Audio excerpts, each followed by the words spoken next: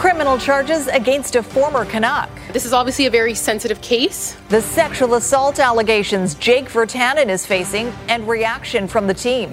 Unmasked at Rogers Arena. It's not an issue of eating nachos for 3 hours, so you don't have to wear your mask. There's not a loophole. Hockey fans accused of not playing by the rules. And flood fears on Sumas Prairie. This is exactly what Canada is desperately afraid of. The risk from the Nooksack River and how a U.S. proposal could have cross-border implications. You're watching Global BC. This is Global News Hour at 6. Good evening and thanks for joining us. Former Vancouver Canucks forward Jake Virtanen has now been charged with sexual assault in connection with an incident that allegedly occurred in 2017. Let's go straight to our Ahmad Agahi for the details on this. Ahmad, we first heard about these allegations in May of last year. Yeah, and that's also when Vancouver police said that they were made aware of the allegations, and when they launched their investigation, you may remember some of those allegations were quite public at the time because they were made in the media, and at the time Virtanen was suiting up for the Vancouver Canucks each night. Well, Vancouver police have concluded that investigation today. Vancouver police announced Thursday morning that an investigation into former Vancouver Canucks hockey player Jake Virtanen has concluded, resulting in a charge of 1 count of sexual assault against the 25-year-old. Police say the charge is in relation to an incident that happened in Vancouver on September 26, 2017, while Virtanen was playing for the Canucks in the NHL. But it was not until last May when police launched the investigation after the now 23-year-old victim came forward to them. It is very important to commend victims coming forward, whether it be, or anytime there's a personal crime, especially one of sexual nature. I can imagine how difficult that would be, especially when there is a suspect who has a high profile in the community. Also in May, the Vancouver Canucks placed Virtanen on leave after allegations of sexual misconduct were made against him. Then in July, the Canucks bought out Virtanen's contract, ending his tenure with the organization. Virtanen still plays hockey professionally in Russia, and police say he is not yet in custody.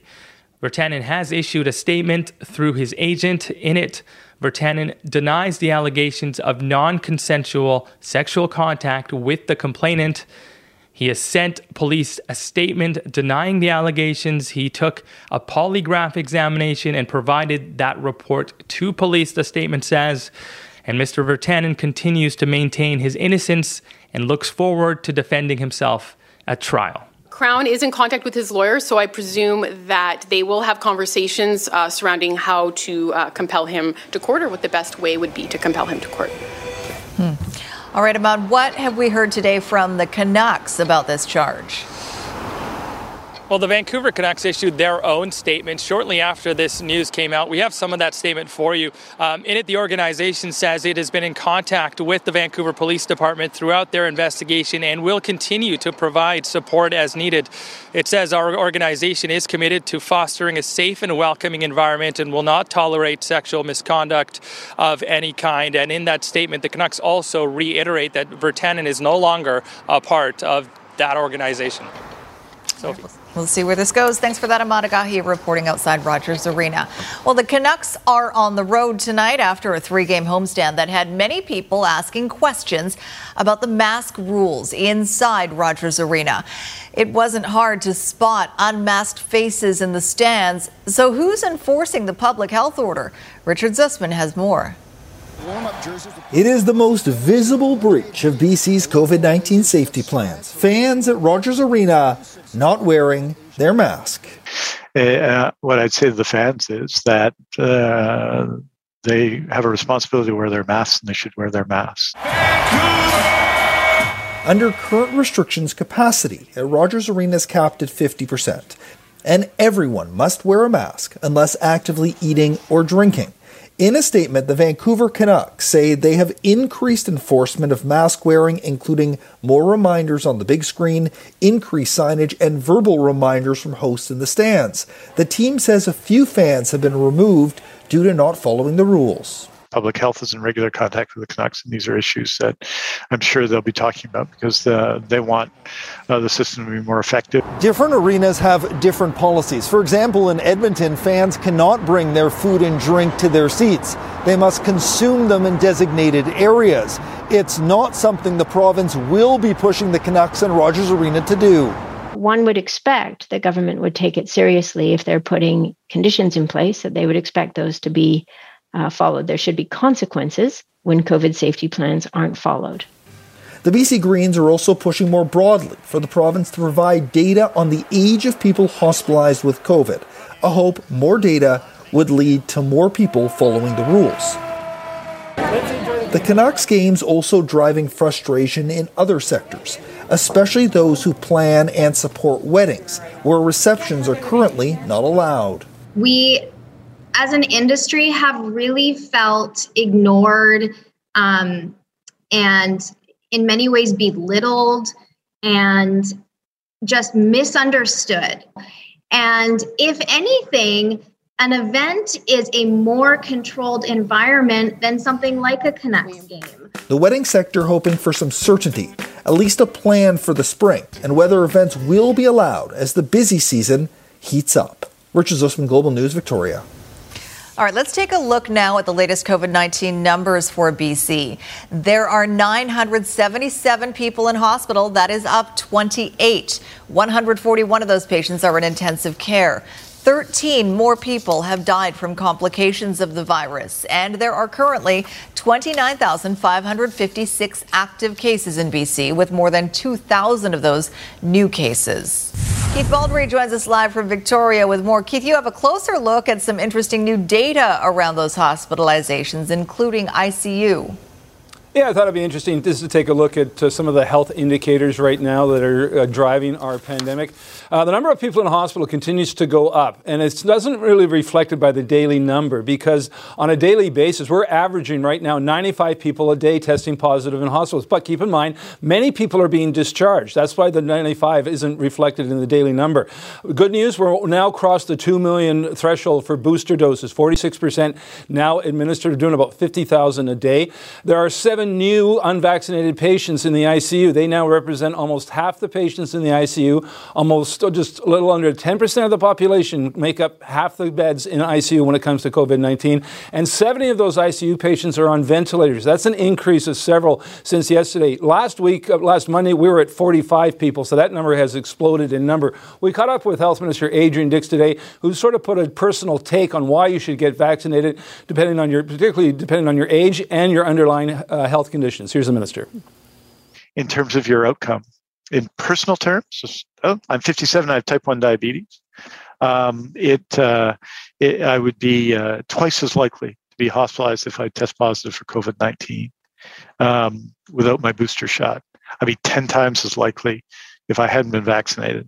10 times is a huge risk factor for everybody, especially when you have other conditions. So everybody should get vaccinated. You can see it in the numbers. It helps and protects everybody. So sticking with the vaccination angle, again, it's great news. We've crossed the 2 million threshold for third doses, but we're still lagging well behind getting kids 5 to 11 vaccinated. We're only at about 177,000. That's a little more than 50%. So we got one of the lowest rates in Canada when it comes to that age group. Hopefully those numbers go up. All right, thanks for that, Keith.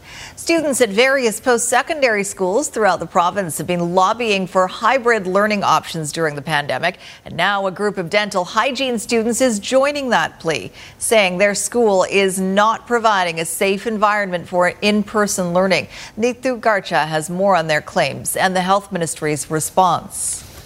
We're all right beside each other. There's no social distancing whatsoever. Crammed classrooms, poor air circulation, and COVID exposures. In the first week of school, I believe in one of our classes, there was 5 students who were missing, and then there was an extra 3 who contracted COVID. Have these Vancouver College of Dental Hygiene students speaking out. We've agreed to conceal their identity as they fear being reprimanded for doing so. We've been told that if we're not comfortable, we can drop the program.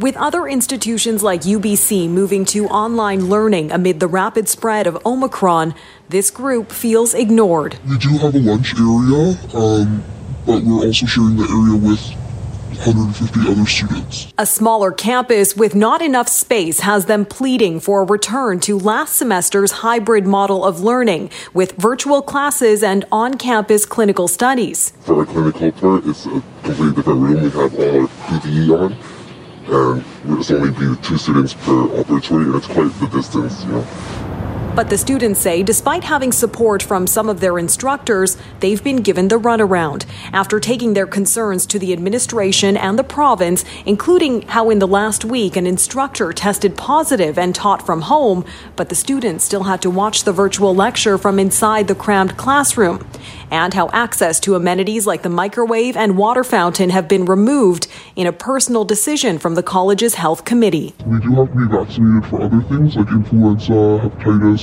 and that's a requirement before we enter this program, but the COVID vaccine has not been mandated yet. The college didn't respond to our request for comment, but in a statement, the Ministry of Health said in part, public and private institutions are expected to follow the COVID-19 return to campus guidelines. Students who see safety violations are encouraged to report them to their local bylaw officers. Neetu Garcha, Global News, New Westminster.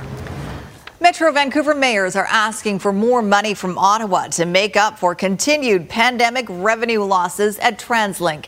As Ted Chernecki reports, officials say without some clarity as to what Ottawa will provide, there could be substantial changes to service. If you thought in Vancouver isn't what it used to be, you're right. TransLink has been reducing services in lower use areas like Vancouver and moving some of the fleet to where ridership is stronger like Delta and Surrey, because TransLink is projecting a $200 million revenue loss this year. So that's equivalent of about a third of bus services here in the region. That's the equivalent of all the bus service in Vancouver and Burnaby combined. And if we don't have clarity on that, there's some significant service changes and cuts that are likely going to happen. The clarity of which he speaks is from Ottawa. It has yet to commit to a continuation of subsidies to help transit authorities across the country cope with reduced revenues. Currently, TransLink is reporting ridership at about 60% of pre-pandemic levels. It's looking at losses of about $200 million this year and probably losses again next year. Last year, $644 million under the Safe Start Agreement was handed over to TransLink from Ottawa and BC to cover those losses.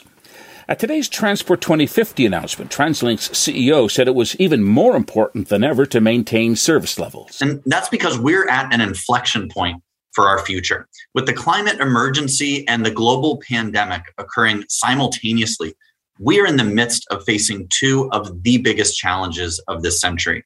These two emergencies have disrupted our way of life and challenged so many of us to rethink how we live and how we want our future to look. He says we must expand electrified service to help reduce carbon emissions. But the reality is, if there's no clarity on whether this year's operating deficit will again be paid for by taxpayers, services will have to be cut. Nobody at TransLink wants to cut service, but if you cut transit service, has additional negative benefits. If you cut service, you reduce ridership, you reduce attraction to service, and then you further reduce ridership. So it turns into this vicious cycle. TransLink is projecting reduced ridership for at least 2 more years, and even then it might only be 80 to 90% of pre-pandemic levels. It depends on how many former commuters work from home permanently. Ted Chernecki, Global News. A Vancouver business owner thought she was doing the sustainable thing by stocking up on biodegradable bags for her customers. Well, now she's left holding the bag. Thousands of them, thanks to Vancouver's ban on single-use plastics. Why she can't even give them away, and how the city is now revisiting at least part of its zero waste plan. Next on the NewsHour. Rolling into the GTA, truckers take their outrage over vaccine mandates to Toronto, with plenty of anger directed at the media. And dive instructor to the stars, the BC man making a splash in Hollywood. That's coming up later. Right now, though, less than a month into the City of Vancouver's single-use cup bylaw, Council has voted unanimously to have staff revisit the fee. Businesses are required to charge customers 25 cents for single-use paper or plastic cups. The fees appear to be hurting those with low or no incomes the most. Some businesses and drive-thrus are also not accepting reusable cups. The bylaw was already delayed a year because of COVID. Councillor Rebecca Bly, who brought that motion forward, says the idea that businesses have invested in alternatives or planned inventory to not have disposable cups is simply not playing out. I'm not sure where that narrative came from in terms of there being an urgency from the business community to get going on this bylaw. I think we missed the mark with this one. Voting to bring this out this particular January 2022, with everything else going on, I think we just didn't go back to it with a critical thinking lens and say, is this actually what we should be doing at this particular time? Staff will review the many scenarios where the single-use bylaw is not working and report back to Council within 8 weeks. Now, when it comes to plastic shopping bags, the city says there's no grace period for using up existing stock, as that would be unfair to businesses who were able to run down their inventory in time. As Kristen Robinson reports, that leaves few options for merchants who ordered green bags in bulk well in advance of the new rules. What you're seeing here is roughly about 2,400 bags. Some of the 20,000 biodegradable bags Lisa Simpson purchased 22 months before Vancouver's single-use bylaw was adopted. We thought we were doing the right thing. With plastic shopping bags banned, the distillery owner doesn't know what to do with these and 14,000 more in her supplier's warehouse. It's incredibly frustrating knowing that instead of running down an inventory balance that's still providing use to a consumer, we're just going to mass dump into, I don't know where, an abyss. There's no point in disposing of inventory because the intent of the bylaw is obviously to reduce waste. Once something's already been produced, it makes a lot of sense to just use it up.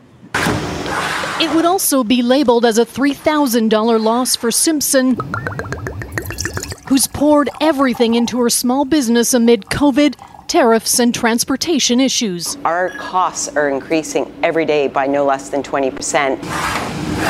To learn about her options, Simpson ordered a single-use toolkit. This is just the remnants of what I kept. The thick paper trail with many duplicates in the same language says extra plastic shopping bags should be donated to charity or sold to businesses outside of Vancouver. I don't understand why selling to another municipality makes sense. It just doesn't make sense. You've got to go back to common sense and reasonableness to sell her bags to another municipality when they have her brand on them. We offered the city an opportunity to explain, but we're told the zero waste manager is under a big capacity crunch and unable to do an interview.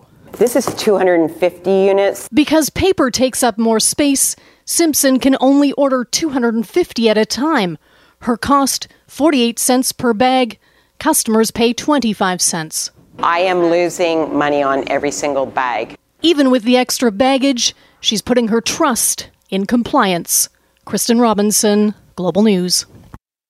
Vancouver City Council has passed a motion that would allow the owners of about 2,000 single-family homes to develop them into strata units.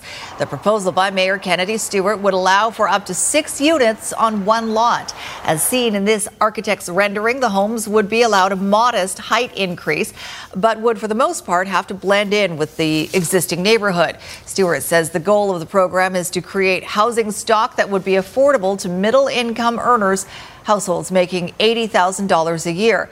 The money generated by the increased property value would either be used by the homeowner to make the changes or would be captured by the city and spent on creating rental housing. City staff has been told to make the plan workable by the end of this year. Up next, investigating a family tragedy in Richmond. This does not appear to be an incident of intimate partner violence. What we're learning about the shooting deaths of 4 people in the same home. And later, bottle scalping, how a taste for rare whiskey is opening up a lucrative black market. 2 lanes north and 1 south at the Lions Gate Bridge. Still seeing some backups in both directions, but especially from north and west Vancouver.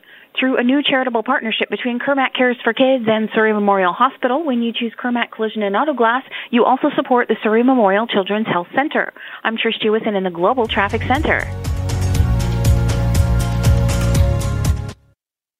We are learning more tonight about a family tragedy in that led to the deaths of a mother, father, and 2 children.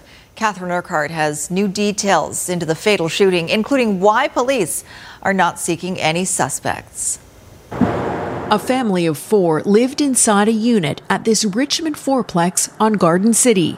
That is until Monday, when the parents and 2 adult children were all gunned down in a multiple murder-suicide. We're able to confirm that all persons involved in and responsible for the homicide were located at the scene. There are no suspects at large, and IHIT is not looking for any additional persons. Sources have told Global News several guns were registered to the location and that the police investigation is focused on the adult son. The Integrated Homicide Investigation Team isn't confirming that, but said this. While it is still early in the investigation, this does not appear to be an incident of intimate partner violence. Police say the family was not connected to any criminal activity. For now, they're not revealing names of those involved, as next of kin notifications are ongoing. It's very sad. Not only the family, even us as neighbors, we feel bad. What motivated this horrific crime remains unclear. Neighbors describe the family as friendly and quiet, with no apparent issues.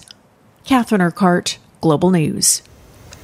Vancouver police are renewing a warning to seniors about scammers who call pretending to be family members in trouble with the law. Police released footage of one such scam January 14th. The suspect walks up to a door, tells the victim he's picking up money to get their nephew out of jail. The suspect makes off with about $8,000 handed over in an envelope. Since then, Vancouver police say they have investigated more than a dozen similar cases, the most recent coming this week. These fraudsters are now becoming more sophisticated and creative to avoid being caught. The most recent case happened about 2 days ago when a 73-year-old woman from South Vancouver received a call from someone posing as her granddaughter. The caller claimed they were in jail and they needed $10,000 in bail money. What is concerning about this case is the fraudsters knew that the victim was of Portuguese descent and even said words in Portuguese. Police think the fraudster learned details about the victim through social media. Up next, fear of the next flood in Abbotsford. It was the most terrifying situation I've ever been in. What U.S. officials are proposing that could pose a serious risk here. Plus, the rolling protest against vaccine mandates and COVID restrictions, and a host of other grievances. Children cannot learn when they are hungry. Food insecurity also affects their mental health. That's why Global News and the Grocery Foundation are partnering for Toonies for Tummies and nourishing children in countless communities. Donate today to Toonies for Tummies in-store or online. Traffic on Highway 1 eastbound has eased off quite nicely through Burnaby after clearing a couple of earlier problems. Just seeing some minor delays at merge points like Willingdon and Kensington. Get best-in-class protection and savings with BCAA Insurance. Learn more at bcaa.com. I'm Trish Jewison in the Global Traffic Center. This is not about no mandates for truckers. It is about no mandates for all Canadians.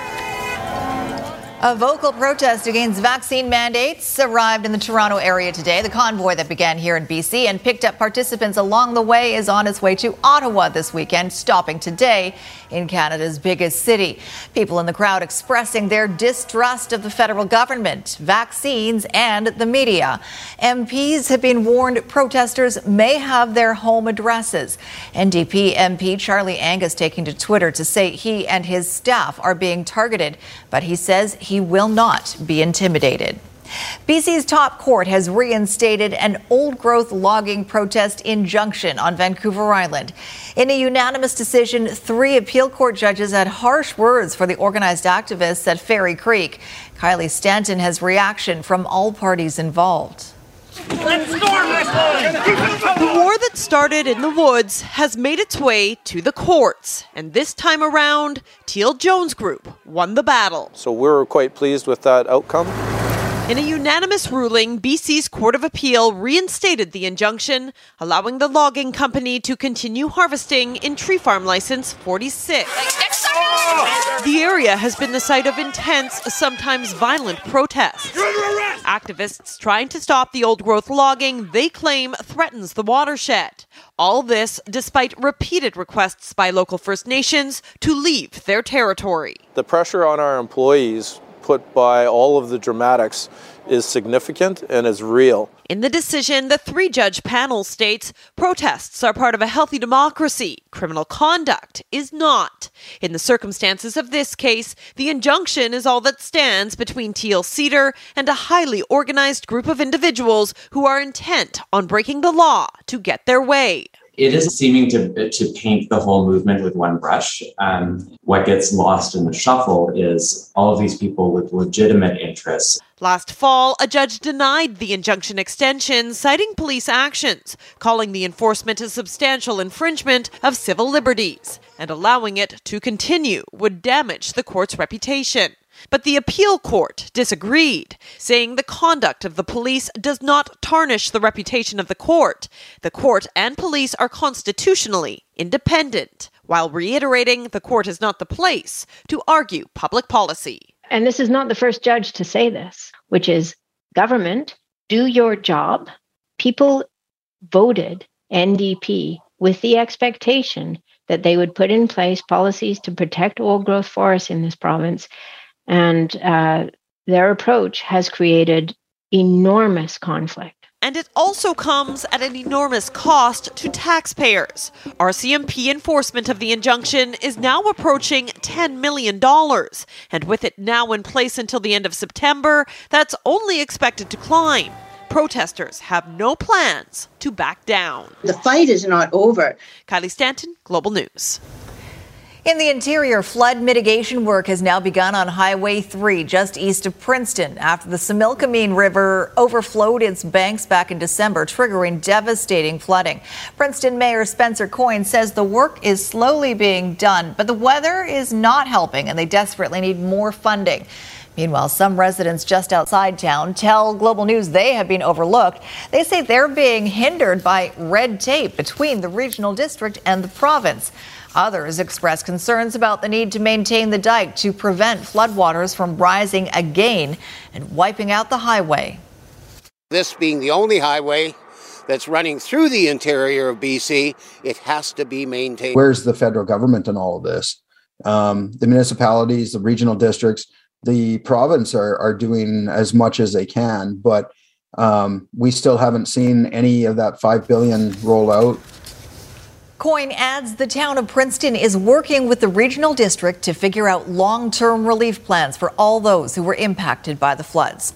Now, a new flood mitigation proposal by officials in Washington state is making people who live on the Sumas Prairie in BC more than a little nervous. As John Hua reports, the plan would send future floodwaters from the Nooksack River north toward the Canadian border. The memory of flood sirens blaring from south of the border continues to haunt the residents of Huntington Village today. I can't even put it into words. It was the most terrifying situation I've ever been in.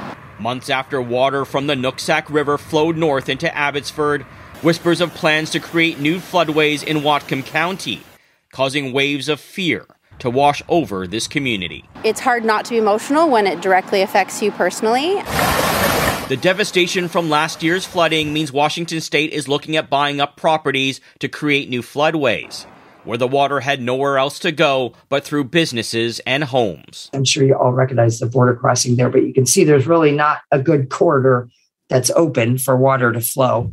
So hopefully we can create something like that. A key concern raised where that water will go once it hits the border. This is going to be a pretty problematic issue if we don't have a plan and we're perceived as making a highway through Sumas and straight into Abbotsford. We know that if we cut off all the water that goes to Canada, that we're going to have downstream impacts. In a statement, the city of Abbotsford writes, while we are pleased that Whatcom County is considering options for their local communities, the discussions that were had at the meeting underscore Abbotsford's need for the federal and provincial government to be at the table as we work to address solutions. We just got to throw up a wall, we just got to put up a hydrophobic barrier or something. Trying to block the water at the border, also a huge concern in Whatcom County. The hope is communities on both sides can deal with and divert their share of the overflow. There has to be a more organized and systematic way of dealing with this instead of just saying, this is what we're doing and good luck to you all. While planning is still in the preliminary stages, the push is on for residents in Abbotsford to have their say instead of being drowned out until the next siren blares. John Hua, Global News. Vancouver Island's chief medical health officer held one of his last news conferences today to announce his official retirement. After devoting 26 years to the health of Islanders, Dr. Richard Stanwyck is calling it a career at the end of this month. He stayed on an extra month because of the COVID-19 pandemic. Stanwyck is known for spearheading a ban on smoking in the capital region in 1999, and he thanked the public for helping make Victoria a groundbreaking community. Who supported significant efforts, such as us being the first in Victoria clean indoor air location in Canada, and served as the model for the rest of Canada. Much of the progress that we have made in the area of creating clean air originated here because of bold populations, politicians, and public health officials. Dr. Stanwyck says one of his most satisfying accomplishments was being part of a campaign to ensure that Victoria's water supply was safe and among the best in the world. Just ahead, liquid gold on the black market. And the demand is really being driven by whiskey collectors and worse, whiskey hoarders. Calls for a crackdown on whiskey bootleggers. And later, I worked with this amazing free diver. Waiting to exhale, the BC diver in demand in Hollywood. Just Christy Gordon with a look at that weather forecast. Managed to see some very nice sunshine today, Christy. Big change today, Sophie. Yeah, we were able to see sunshine in many parts of the South Coast. It's basically because this upper level ridge is starting to break down. That's not the case in the interior. And we'll have a look at your forecast first. As always, with this type of scenery, you got to show some photos. So this one from Jay Kent from the Cypress Lookout, stunning from earlier this morning. This one from Whistler. Thank you to Steve for that one. And look at this one. I love it. Looking out over the Burnaby area. Thank you to Raymond for that one. And we have a ton of other frost flower photos or hair ice. I've got a full explanation of how this is created on our website. You can go there now and see more photos and the science behind this. But thank you. Yeah, lots of people out there this morning capturing photos of this. So this big upper level ridge is starting to break down. We're starting to see a bit more of a westerly flow, and we'll continue to see that into the weekend. That's why this inversion in the fog is starting to dissipate. So tomorrow and tonight, we're going to see the fog redevelop. It will be thick again tomorrow morning, but we are expecting it to dissipate. Those of you in the interior, though, we are not expecting it to. As that upper level ridge sort of shifts into your region, you'll likely continue to see that valley fog through much of the day. Metro Vancouver, enjoy that sunshine again tomorrow. We are expecting a mix of sun and cloud on Saturday, but increasing cloud expected late in the day, and then periods of rain by Saturday night and continuing into our Sunday. Sophie, tonight's Central Windows weather window is coming out of Powell River. David sent me actually two images like this. Beautiful colors, David. Terrific scenery over that fog. I'm actually going to miss the fog. Not being in it, Sophie, but I'm going to miss the fog photos over the next little while. Yeah, some gorgeous photos out there. All right, thanks for that, Christy. Private liquor sellers in BC are accusing government retailers of not doing enough to crack down on the scalping associated with the release of limited edition spirits. Paul Johnson has more on what's driving the black market for whiskey and why industry veterans say there are few consequences for bootleggers. We've all heard of concert ticket scalping. But how about scalping of another precious commodity that also lifts the spirit? The BCLDB government liquor stores did a special limited release of super rare Beam Suntory products, including Macallan, Bowmore, and a few other items. BC government liquor stores recently had a special sale of highly sought-after whiskey. You might expect this was a joyous occasion for our province's whiskey lovers, who happily restocked the top shelves of their bars. But apparently, something else happened. A lot of those bottles quickly ended up on Craigslist instead of in the hands of people that actually wanted to drink the whiskey at far inflated prices. Bottle scalping. Bring up Craigslist and you can see all across the Lower Mainland bottles of rare scotch going for sometimes thousands of dollars. While Global News can't confirm how many of these may have been sourced through the recent government sale, Vancouver liquor industry veteran Daryl Lamb says the timing is certainly suspicious. There's a lot of people doing this, and nothing's being done about it. We've seen in past stories how the BC government is willing to get quite aggressive in protecting its control over the liquor distribution system. The raid of Vancouver's Fett's Whiskey Kitchen a few years back is one example. So why no apparent consequences for what Lamb calls a form of bootlegging? The thing that they should be doing is enforce the laws of British Columbia and actually start taking down the bottle scalpers. BC's Liquor and Cannabis Regulation Branch says while the bulk of their enforcement work is with businesses, when they get reports, they do crack down on online profiteers. The centuries-old struggle between bootleggers and the law, apparently still alive and well. There's whiskey in the jar. Paul Johnson, Global News. Do you need a moment to compose yourself, catch your breath? Diaphragmatic breathing. Good, I got it. Here we go. Okay. I don't have a lot to read. Okay, good. Vanni Sartini is happy with how the Whitecaps training camp has gone so far. It helps a lot that, the core of the group is the same as last year. Yes, the Whitecaps coach wants to make training camp more fun than it usually is. Also tonight, a deep dive into the world of Kirk Kruk and how he's taught Tom Cruise a thing or two.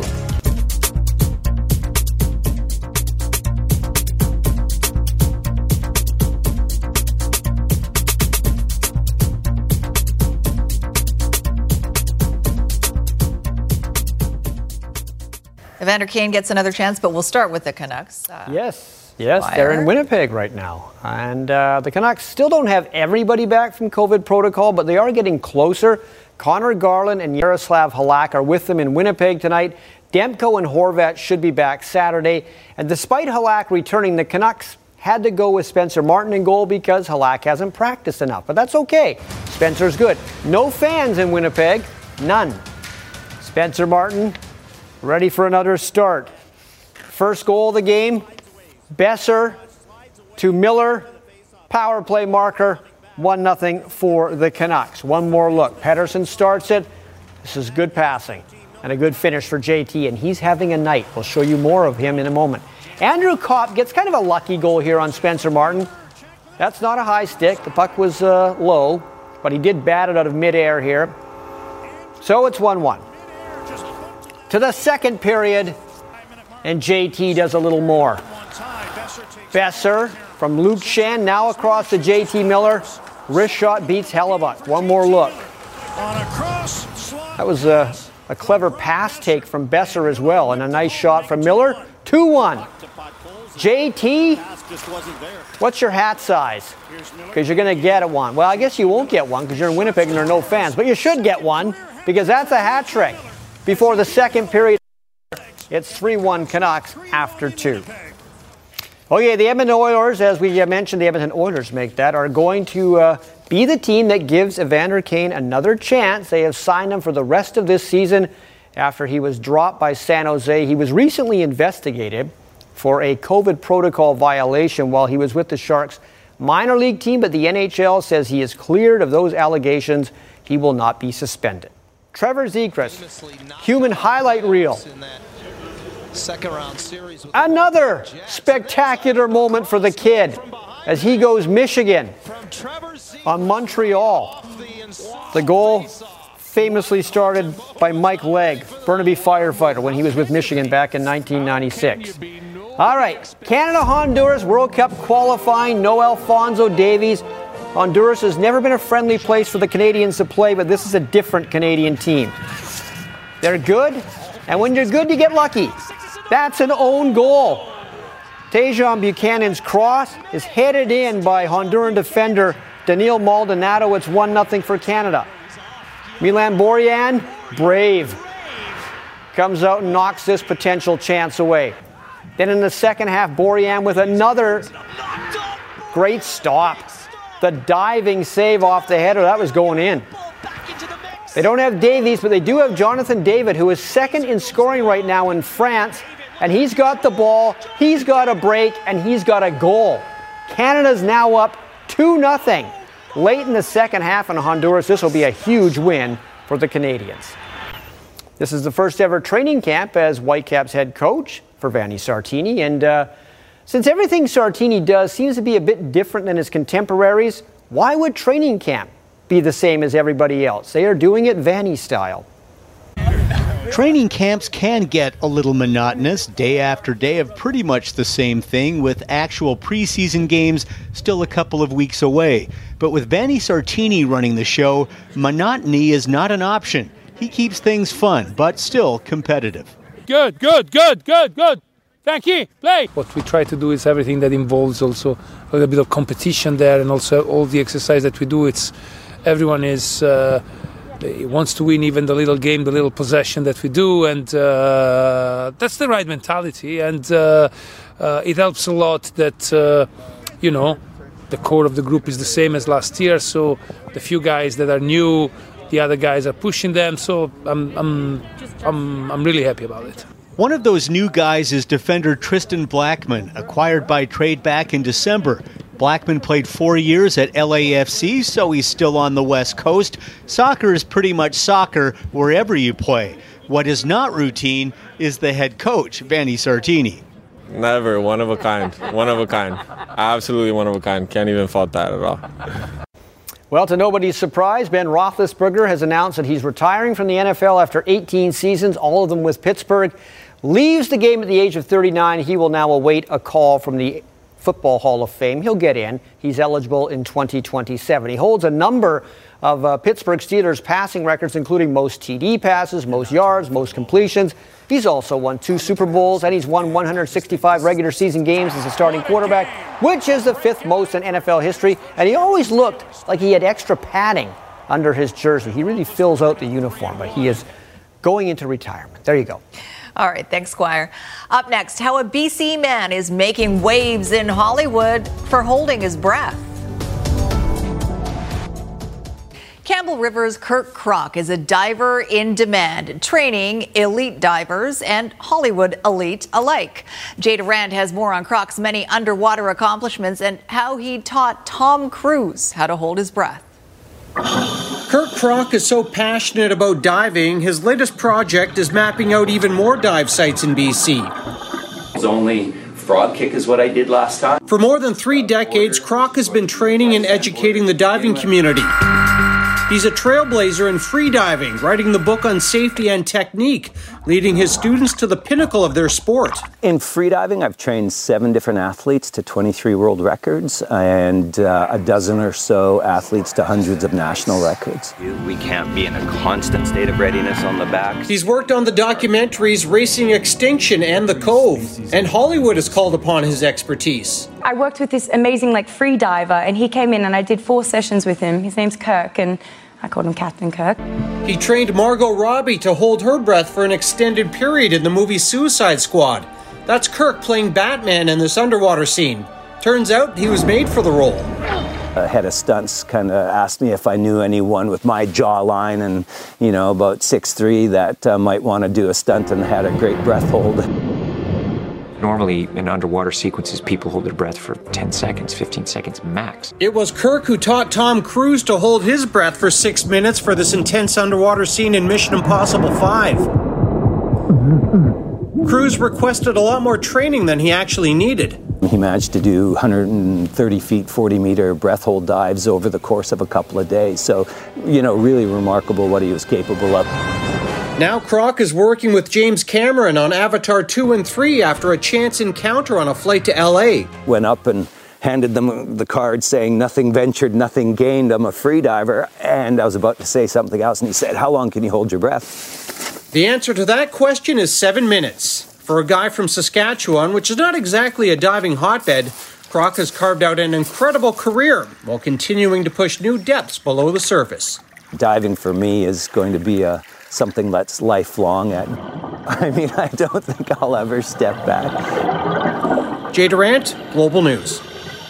And if you know someone who has a great story to tell or something unique to BC, email your ideas to Jay at thisisbc@globalnews.ca.